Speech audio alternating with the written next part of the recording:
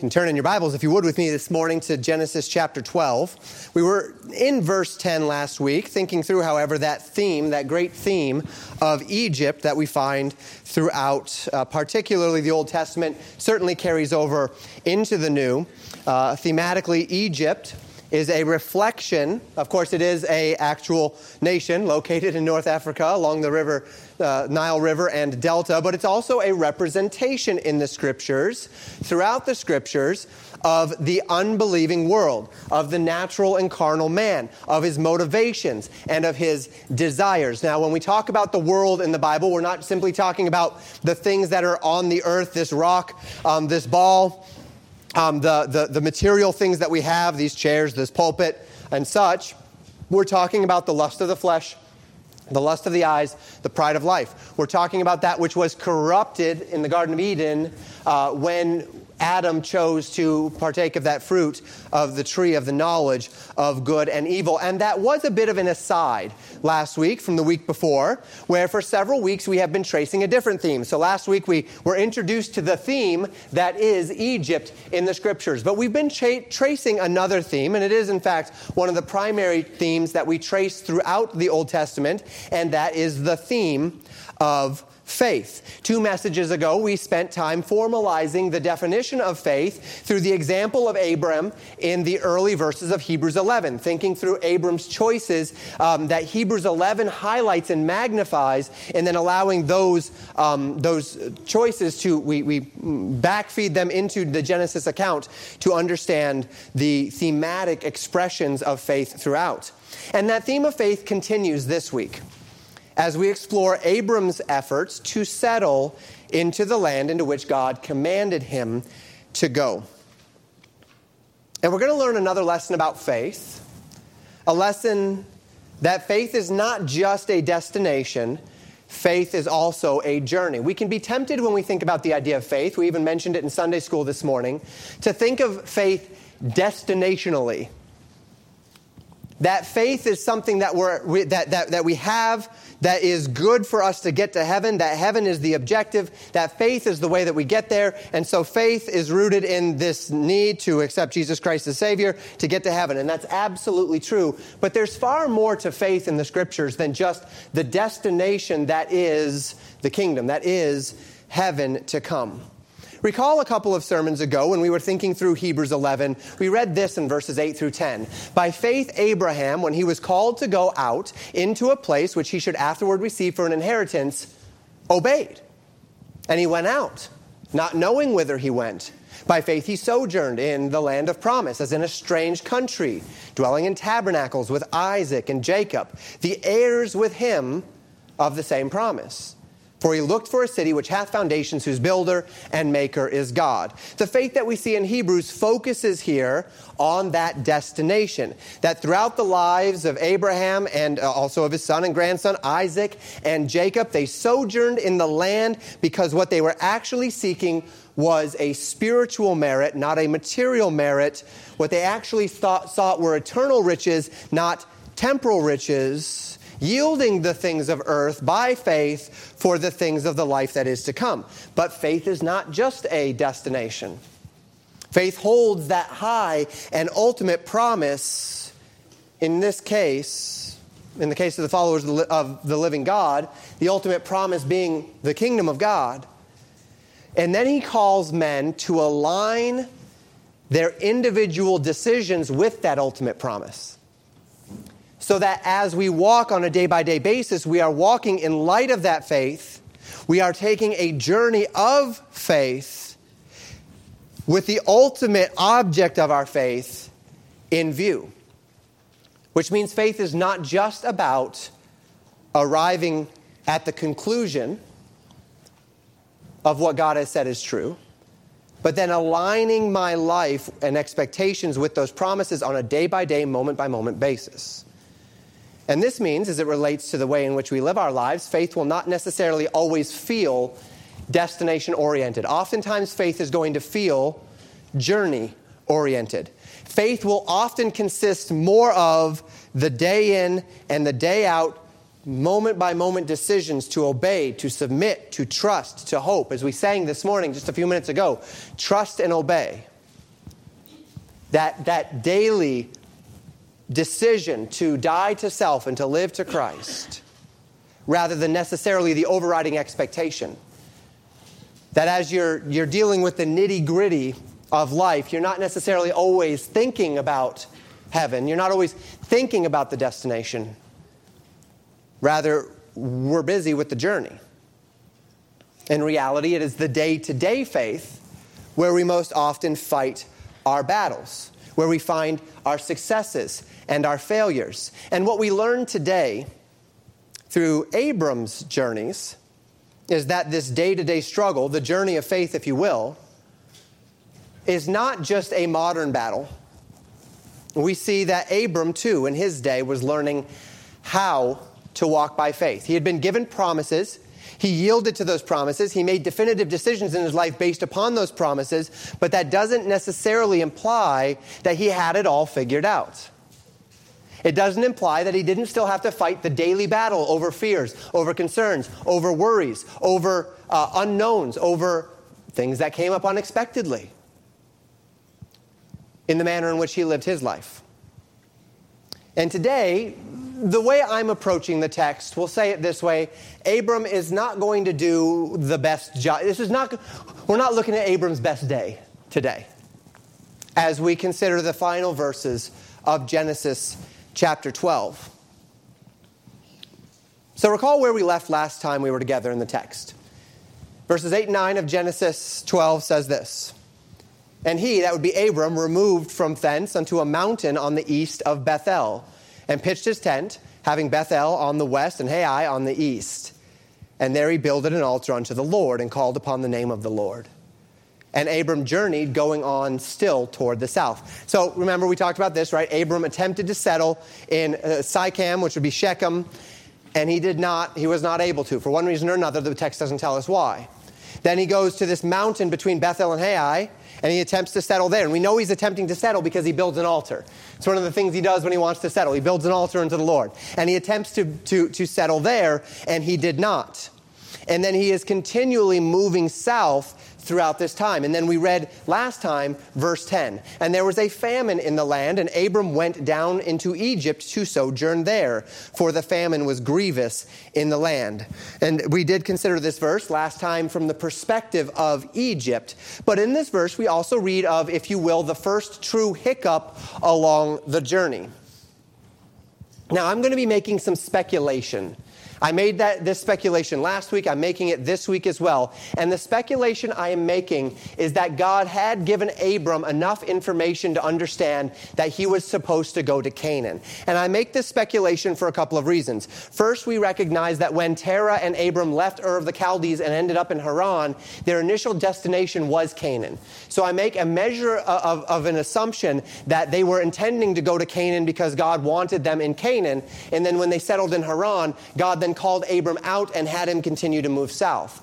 I also make this assumption because we know that Egypt is not the place where Abram intended to settle, never intended. He never built an altar there. He never settled there. It seems quite obvious that he knew he was not supposed to go that far. Now, I say these are assumptions. And the reason why I say these are assumptions is because next week when we look at Genesis 13, we're going to find that the text God does not actually tell Abram in the text that the land of Canaan would be what Abram is going to get until chapter 13.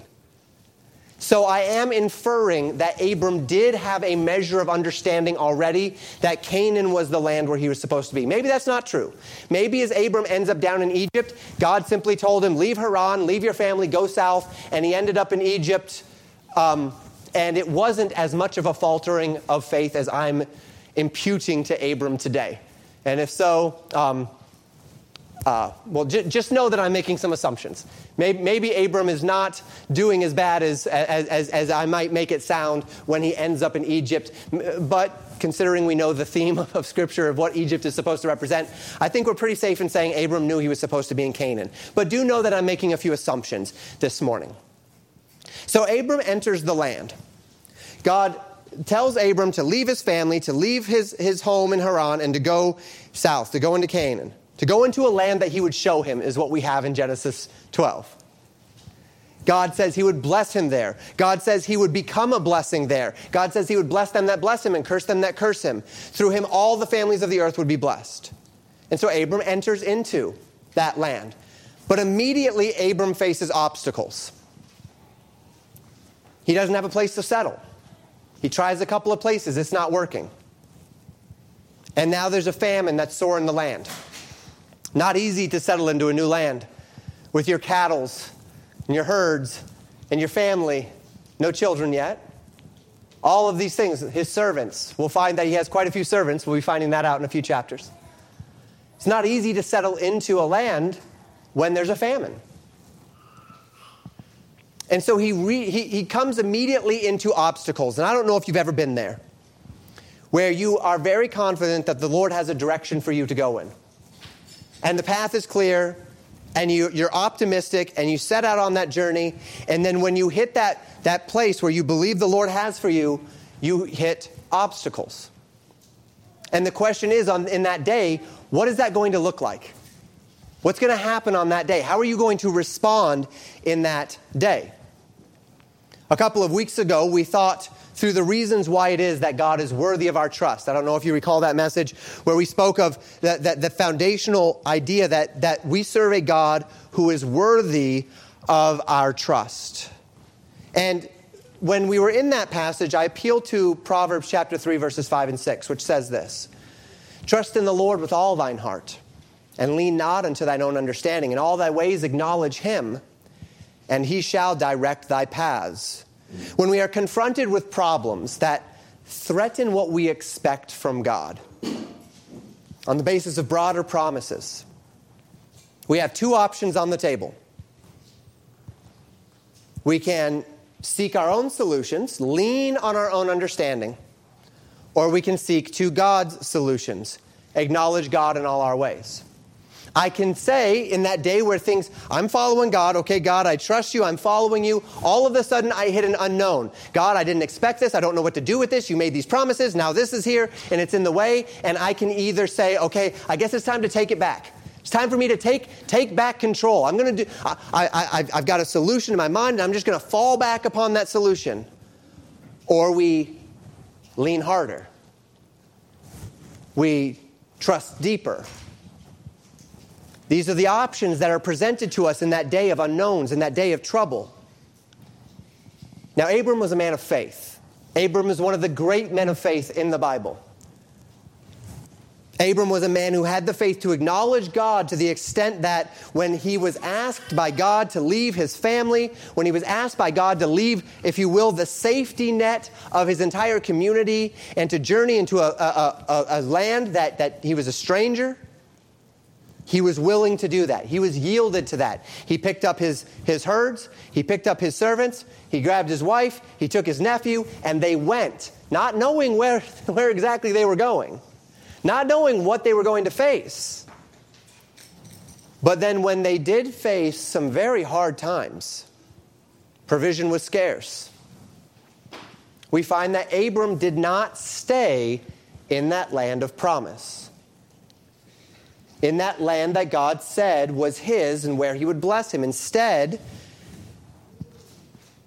he leaned upon his own understanding a little bit. Instead, he said, there's this place called Egypt.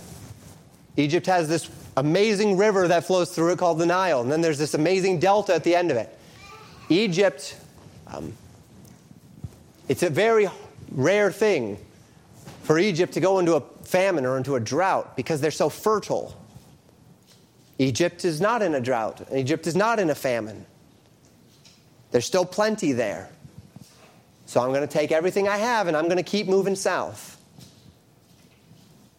Now, last week we took time to understand what Egypt represents. We've already stated that. We see the character of this right here.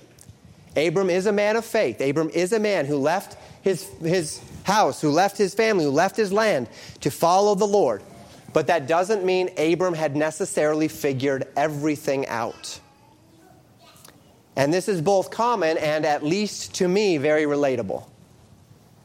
You desire to do what's right. You desire to serve the Lord. You understand his promises, particularly broadly, There are perhaps even more nuanced and specific things that you have seen in your life, and God has led you to a place, and you believe that you're there by His will, and you've seen the hand of God guiding you and directing you in this way. You've sought to wise counsel. You've aligned it with the Word of God. You've searched the Spirit of God. You've found peace in that thing, and now you're facing roadblocks. You're facing speed bumps. You are confused. You don't know quite what to do next. You've hit a real bump along the journey. You thought you were where you're supposed to be, but it's as if the Red Sea had parted and you were walking through it, and now it's crashing down around you, and you don't exactly know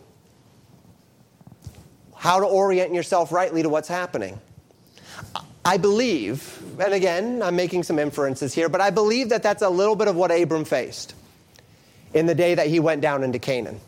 And he couldn't settle. And there was a famine in the land. I believe he was confused in that day. And so let's see how this played out, him going down to Egypt. And then we're going to connect some of those dots to us this morning. The text continues in verses 11 through 13. And it came to pass, when he was come near unto Egypt, that he said unto Sarai his wife, Behold, now I know that thou art a fair woman to look upon. Therefore it shall come to pass, when the Egyptians shall see thee, they shall say, This is his wife, and they will kill me, but they will save thee alive. Say, I pray thee, that thou art my sister, that it may be well with me for thy sake, and my soul shall live because of thee. I've made some inferences to this point as to whether or not Abram coming down to Egypt was a step of faith. But at this point, I don't need to make inferences.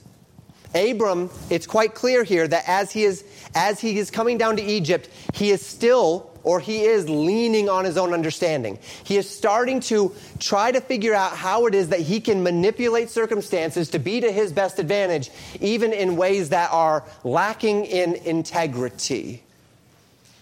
He is pursuing his own solutions here.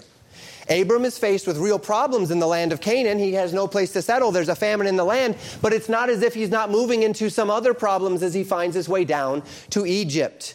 He's leaning on his own understanding. He leaves the land in which God has promised future blessing. He heads down to Egypt, where presumably, due to the general stability of the Nile River, there is no famine affecting them. And as he nears Egypt, we see the first consequence of Abram leaning on his own understanding. By leaving the land of Canaan and moving into Egypt, he is introducing a new complication into his life, and one that God has not given him the grace for because he's not where God's grace is.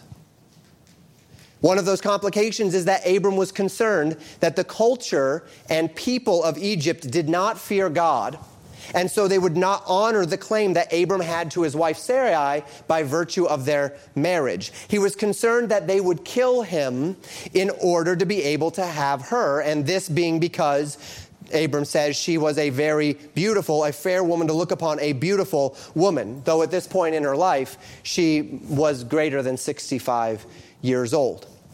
And we know that because in Genesis chapter 17, verse 17, Abram says that he is 100 years old. He's actually at the time 99, so Abram was rounding. And his wife was 90 years old at that time in Genesis 17:17. And if Abram was rounding up, then he may have rounded Sarah's age too. But she's somewhere around 90 years old in Genesis 17:17 when Abram was around 100 years old. So we'll say a 10-year gap between them. Well, if you recall, the Bible says that Abram left Haran when he was 75 years old, which means Sarai was somewhere around 65 years old when they left Haran. Of course, then they went to Shechem, and then between Bethel and Ai, and then moved down south. So I don't know how long that would have taken, but she's over 65 years old, we would presume, at this point. Either way, she's still beautiful, right? She's still so beautiful, in fact, that Abram thinks that the people of the land might kill him to get her. So he requests that Sarai consent to being called his sister so that no one would kill him for her. Now, this is sort of a lie. We don't find in this particular passage, we find it later on in Genesis when he's talking with Abimelech, that she is in fact his half-sister. She is the daughter of his father, but not the daughter of his mother. And so there is a half-truth to this.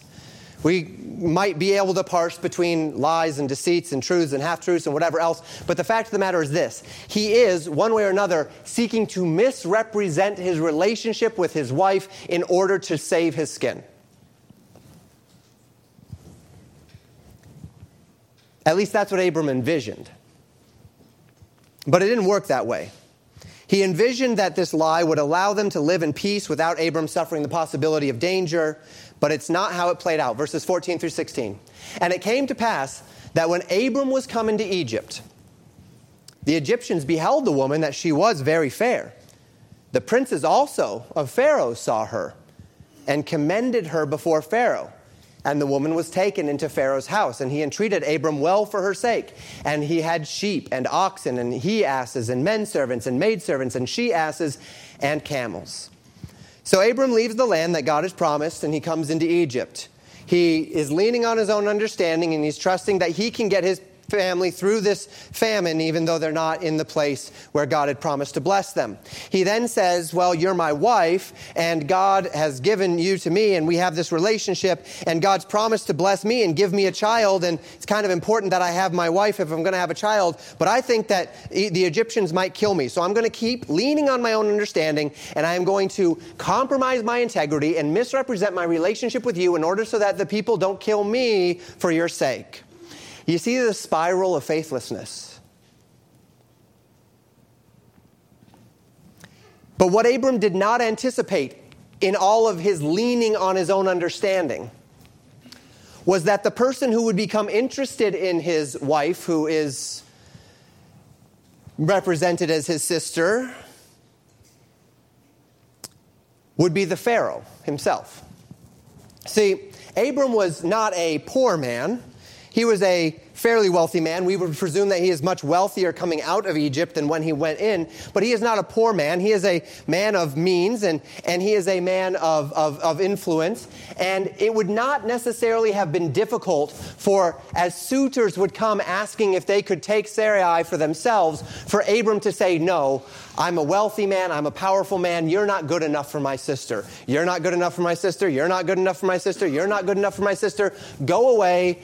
And I'm going to continue to protect her. I'm going to continue to have her under my authority, and you all go away. Hard to do that, though, when the Pharaoh is the person asking.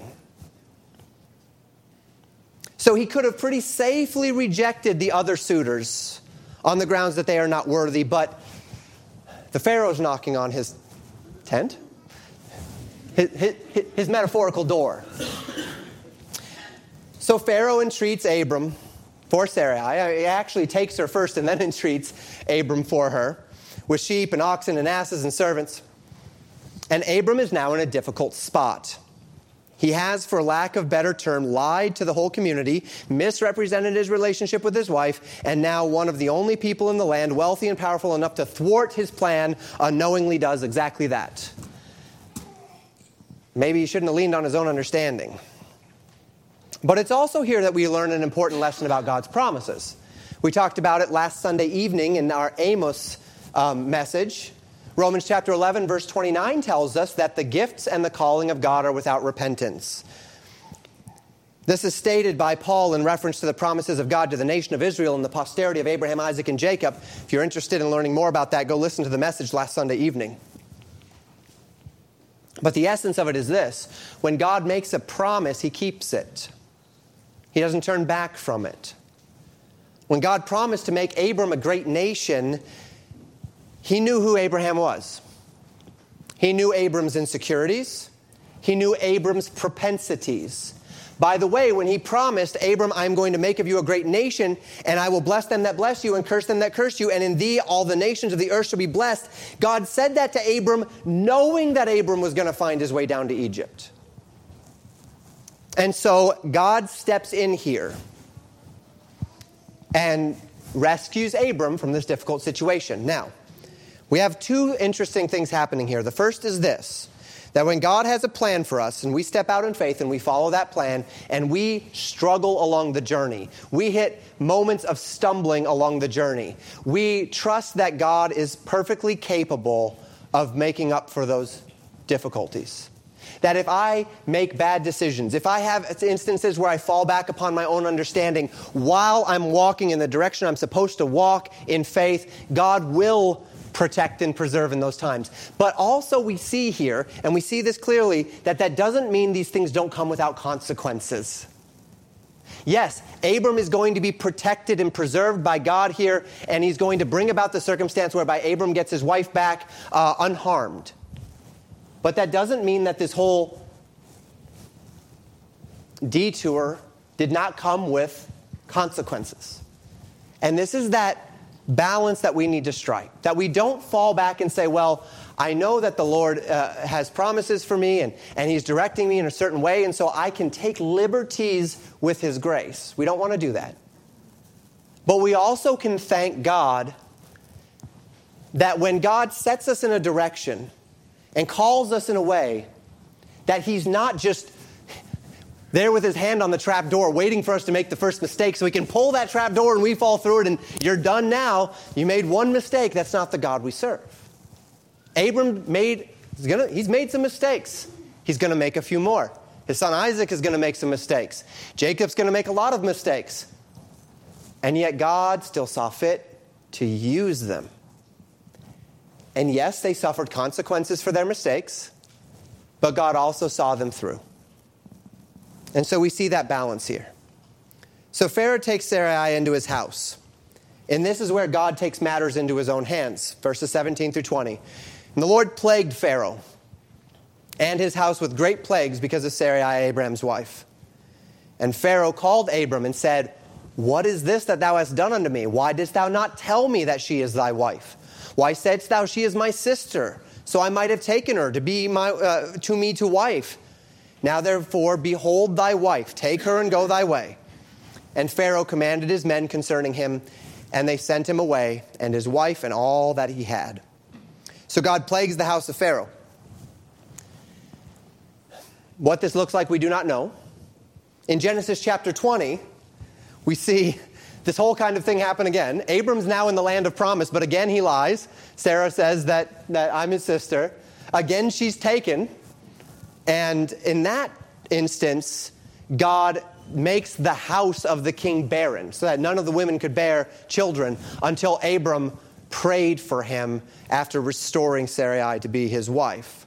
So the house of Abimelech is stricken with barrenness for that. But we don't actually know, in this instance, what the plague is that Pharaoh is experiencing. But immediately it appears Pharaoh understood what had happened. And whether that's through his own spiritual leaders or we have a conversation with Abram that's not written here, he calls Abram and he confronts him and he rebukes him for his lies.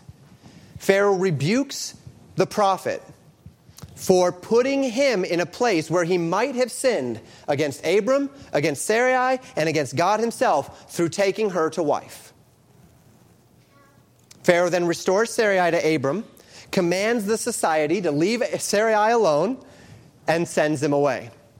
So that in many ways, I think we can see the actions of Pharaoh and his princes toward Abram as being far more indicative of personal integrity than the actions of Abram toward them.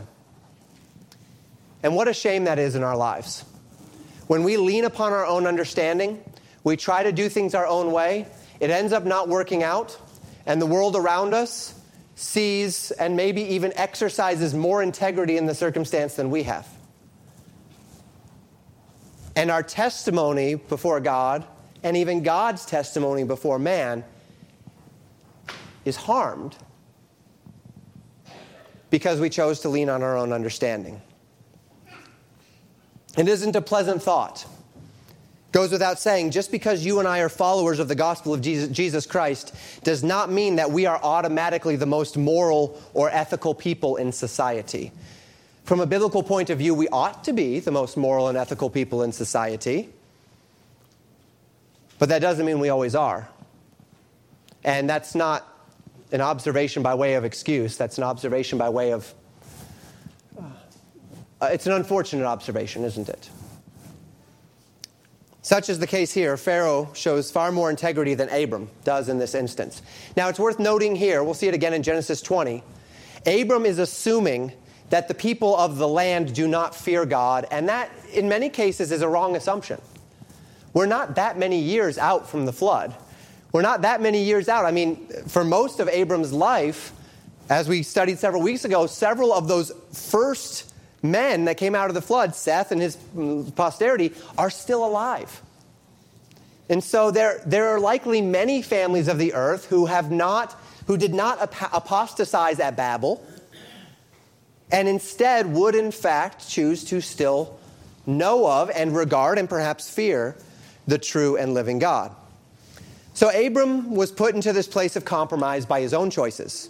He faltered in his faith. He lost sight of the essence of God's promises to rest into the land that God gave him. He leaned upon his own understanding to solve his problems rather than leaning upon God and God's word. He did not stand in his integrity. Rather, he compromised his integrity for the sake of expediency.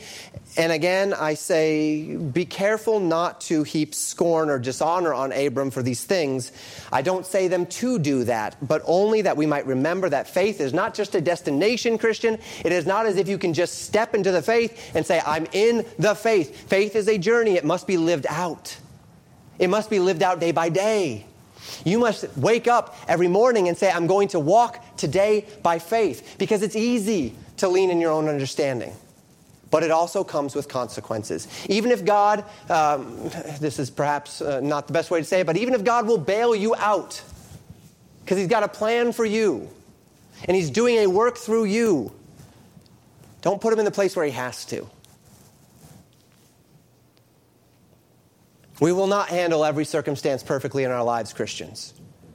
But God forbid that our humble recognition of our own frailty would compel us to excuse ourselves from the determination to live by faith regardless of the circumstances, to stay and to plant our feet in faith, and in the hard day to not say, time to bail out, time to run to my old faithful backup plans, time to run to all of the safety nets that I've erected or society has erected for me. God, you had your chance. I've hit a roadblock. Now I'm out. God forbid that we would do that in the day of difficulty. I step out in faith, there are plenty of unknowns. I'm optimistic about my step of faith. I have every intention in trusting my Lord, but I have no idea what's ahead of me.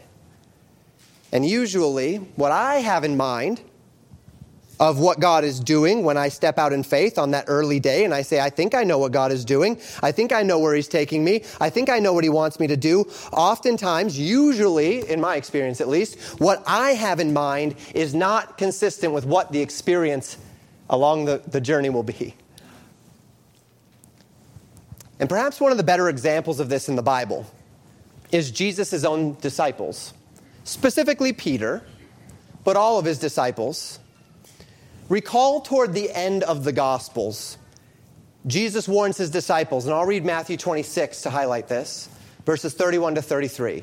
He says, verse 31, all ye shall be offended because of me this night. This was after the Passover, Garden of Gethsemane. Jesus is saying that they are going to be offended that night. For it is written, I will smite the shepherd, and the sheep of the flock shall be scattered abroad. But after I am risen again, I will go before you into Galilee. Peter answered and said unto him, though all men shall be offended because of thee, yet will I never be offended. Jesus said unto him, verily I say unto thee, that this night before the cock crow, thou shalt deny me thrice. Verse 35. Peter said unto him, though I should die with thee, yet will I not deny thee. And notice this last bit. Likewise also said all the disciples. So Jesus tells his disciples here that they are going to fulfill the prophecy of Zechariah 13, verse 7, which says, awake, O sword, against my shepherd, and against the man that is my fellow, saith the Lord of hosts. Smite the shepherd, and the sheep shall be scattered, and I will turn mine hand upon the little ones. So Jesus cites himself as the shepherd, and he says his followers are the sheep of the flock, which will be scattered abroad that night. Now, to this statement, Peter specifically speaks up. Peter has this tremendous faith, and also a tremendous capacity to put his foot in his mouth when it comes to his faith. And by the way, a lot of times, those people that have the capacity to step out in faith in unique ways are also the ones that have a tendency to overextend themselves. So Peter says, though all others should offend, I never will. Jesus, of course, replies, telling him that he would deny Christ 3 times in the coming hours, to which Peter replies, though I should die with thee, I will never deny thee. And then all the disciples say the same thing. Now, these disciples were showing here true faith. And they had showed faith, hadn't they? They had left all to follow Jesus. Had they not? Had they not left their nets? Had Matthew not left the publican's table and followed Christ for these years? Had they not made the sacrifices with Christ? No place to lay his head? Had they not followed him in those days? They gave up their professions. We know some of them had family. Peter had family. Jesus heals his wife, right? We know Peter had family. He had children. He forsook them. And he followed Jesus for several years. And at the end of those 3 years, after sitting at Christ's feet and seeing the miracles and even performing these miracles themselves, you recall he sends out the 12, he sends out the 70. They come back with rejoicing, saying, Jesus, even the devils are subject to us through thy name. They had seen these mighty works. They had performed these mighty works. But when they were presented with Christ's arrest, trial, and subsequent crucifixion, what did they do? Their faith faltered, and they scattered. They were so confident that their faithful decisions to this point meant that they could not possibly forsake Christ, that the day that their trial of faith came, they actually failed it. Like Abram in his day, their faith faltered. And in this we have both encouragement and exhortation, Christian. The encouragement is this: you aren't perfect. God knows that. He doesn't expect you to be. Now, when we see the idea of perfection in the Scripture, and when I say you aren't perfect, we're talking 2 different things. So let me make that clear. When the Bible says that we are perfected in Christ, the idea of perfect, that Greek word, the idea as it's reflected in the Bible is finished or complete, having everything that is necessary to its nature or kind. The word perfect in the Bible does not mean flawless. It means finished. It means complete, having everything necessary, being fully equipped. That's perfection. When I say unto you, you aren't perfect, I'm not saying that you aren't perfect in Christ in that finished or complete way. I'm saying you aren't flawless. God knows you aren't flawless. If you were flawless, you wouldn't need him. You're not flawless. The fact that your faith falters is not an evident sign that you are an unbeliever, or you're an apostate, or even necessarily that you are a failure. What it's actually an evidence of is that you're human, which is a condition that afflicts all of us. And as humans, you aren't always going to make the right decisions. And a day of fear, shame, confusion may compel you to forget the promises of the God that you evidently love.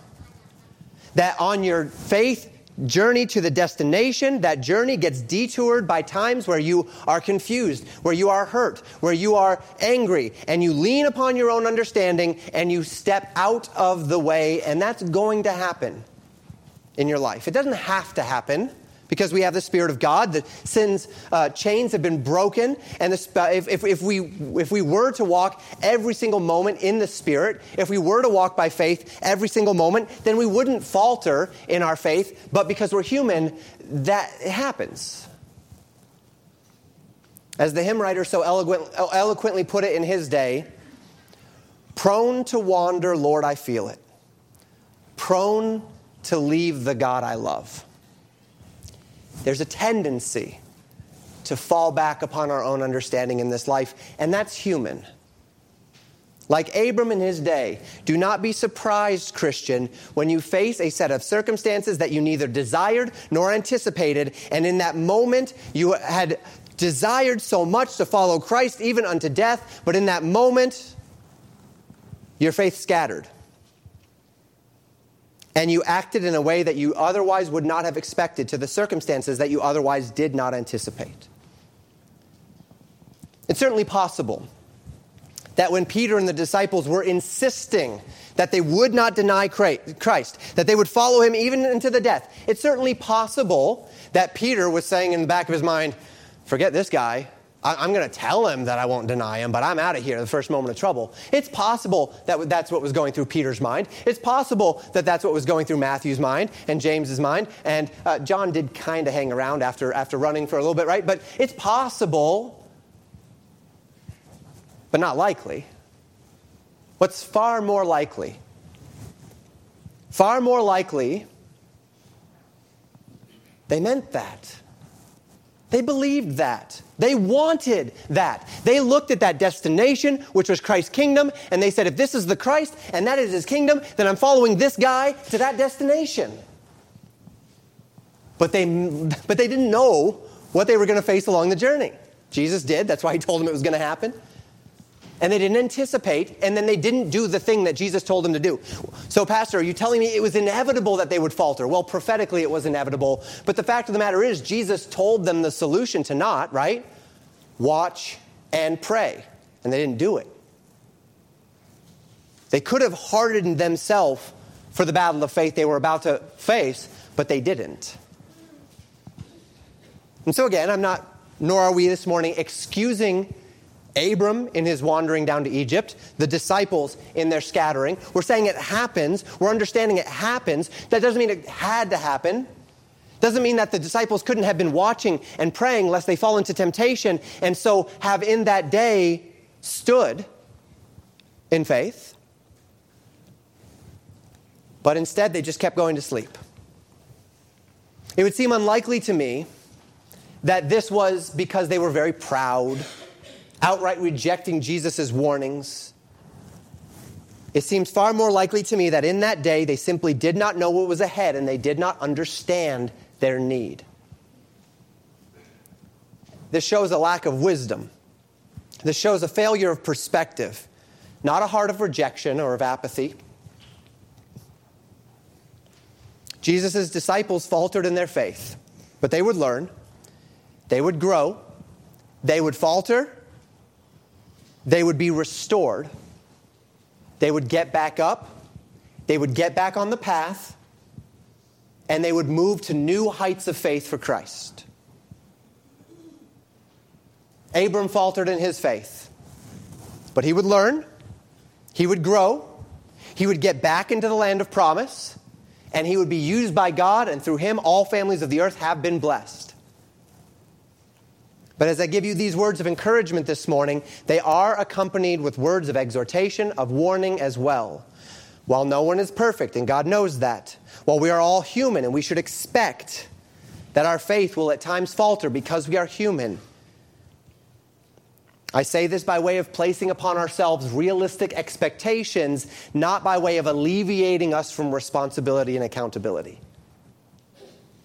2 Peter chapter 1 verse 3 tells us that God has given unto us all things that pertain unto life and godliness, though that through God's Spirit, He has withheld no power or ability by which we are able to live lives apart from sin and live lives in faith. And while we recognize that we still sin because we are human and humans have bad days, when our emotions or our misunderstandings or our frustrations compel us unto faithfulness through carnality, God forbid that these reasons for faltering in faith should ever turn into excuses for faltering in our faith.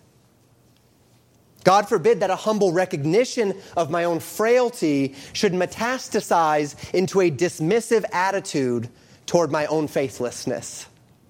Don't let that happen, Christian.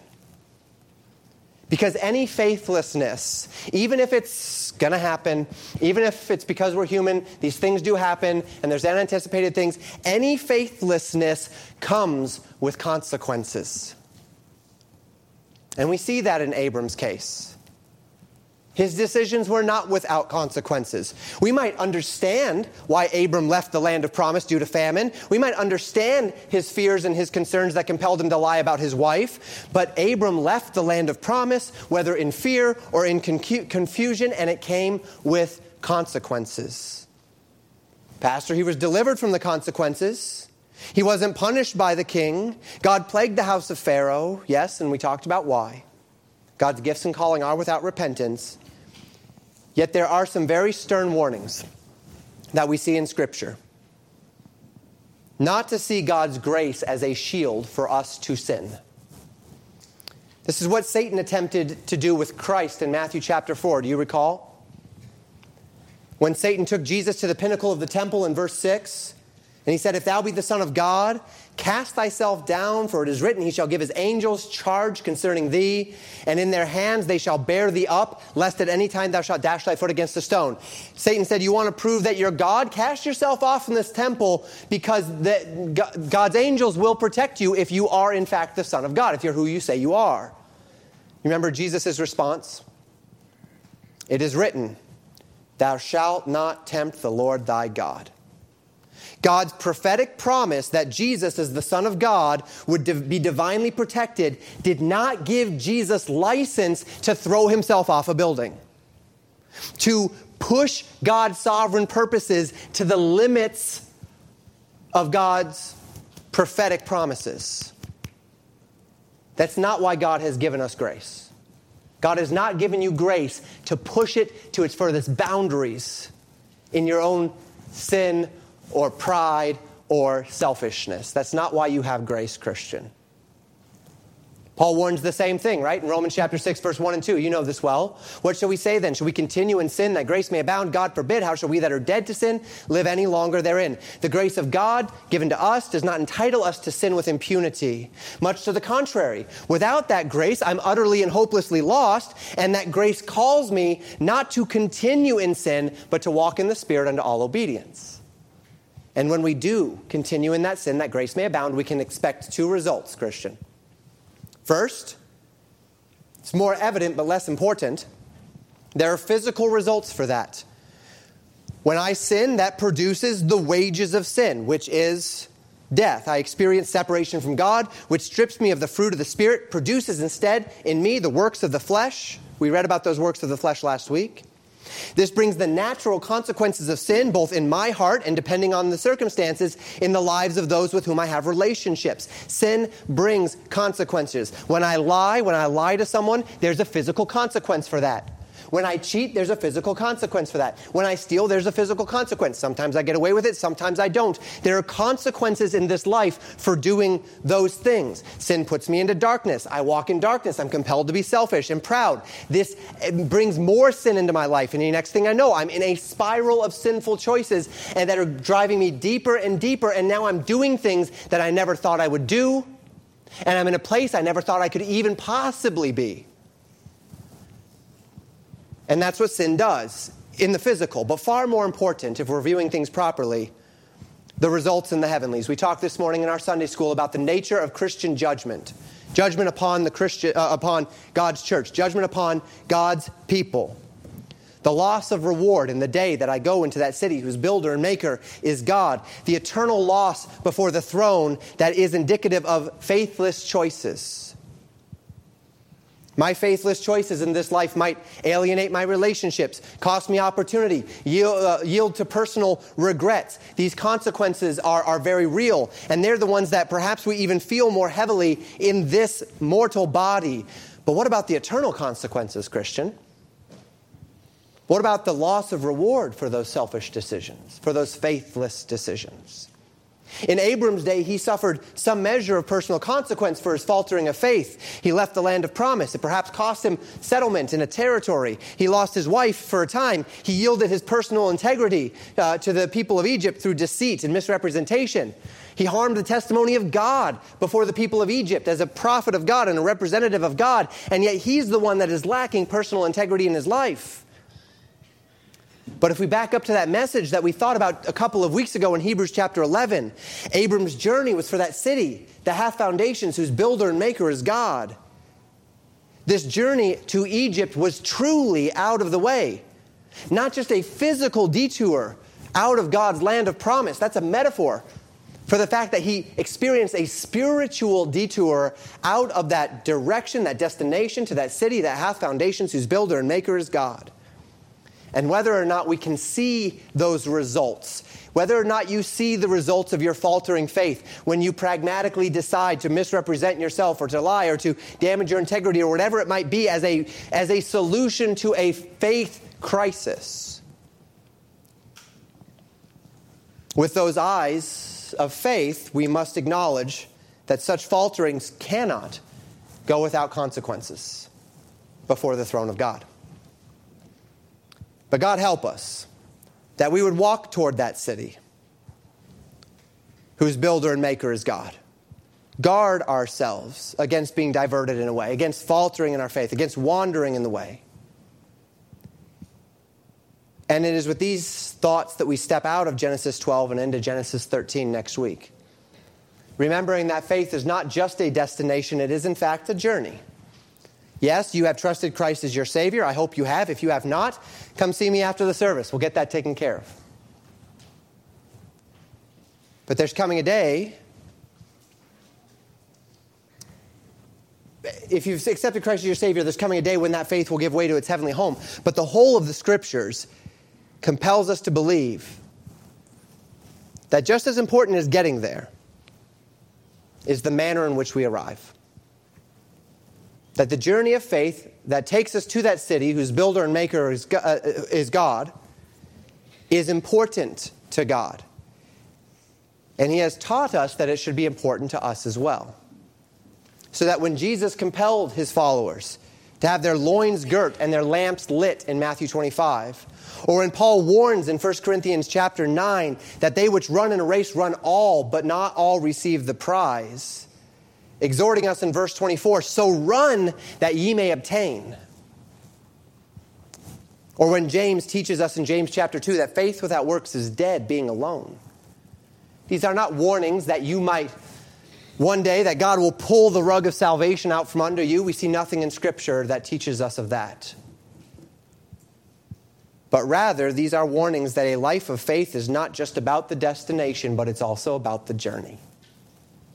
And may it be so in our lives as well, that as we live in the Spirit, as we live in the faith, we would also walk in the Spirit, walk by faith.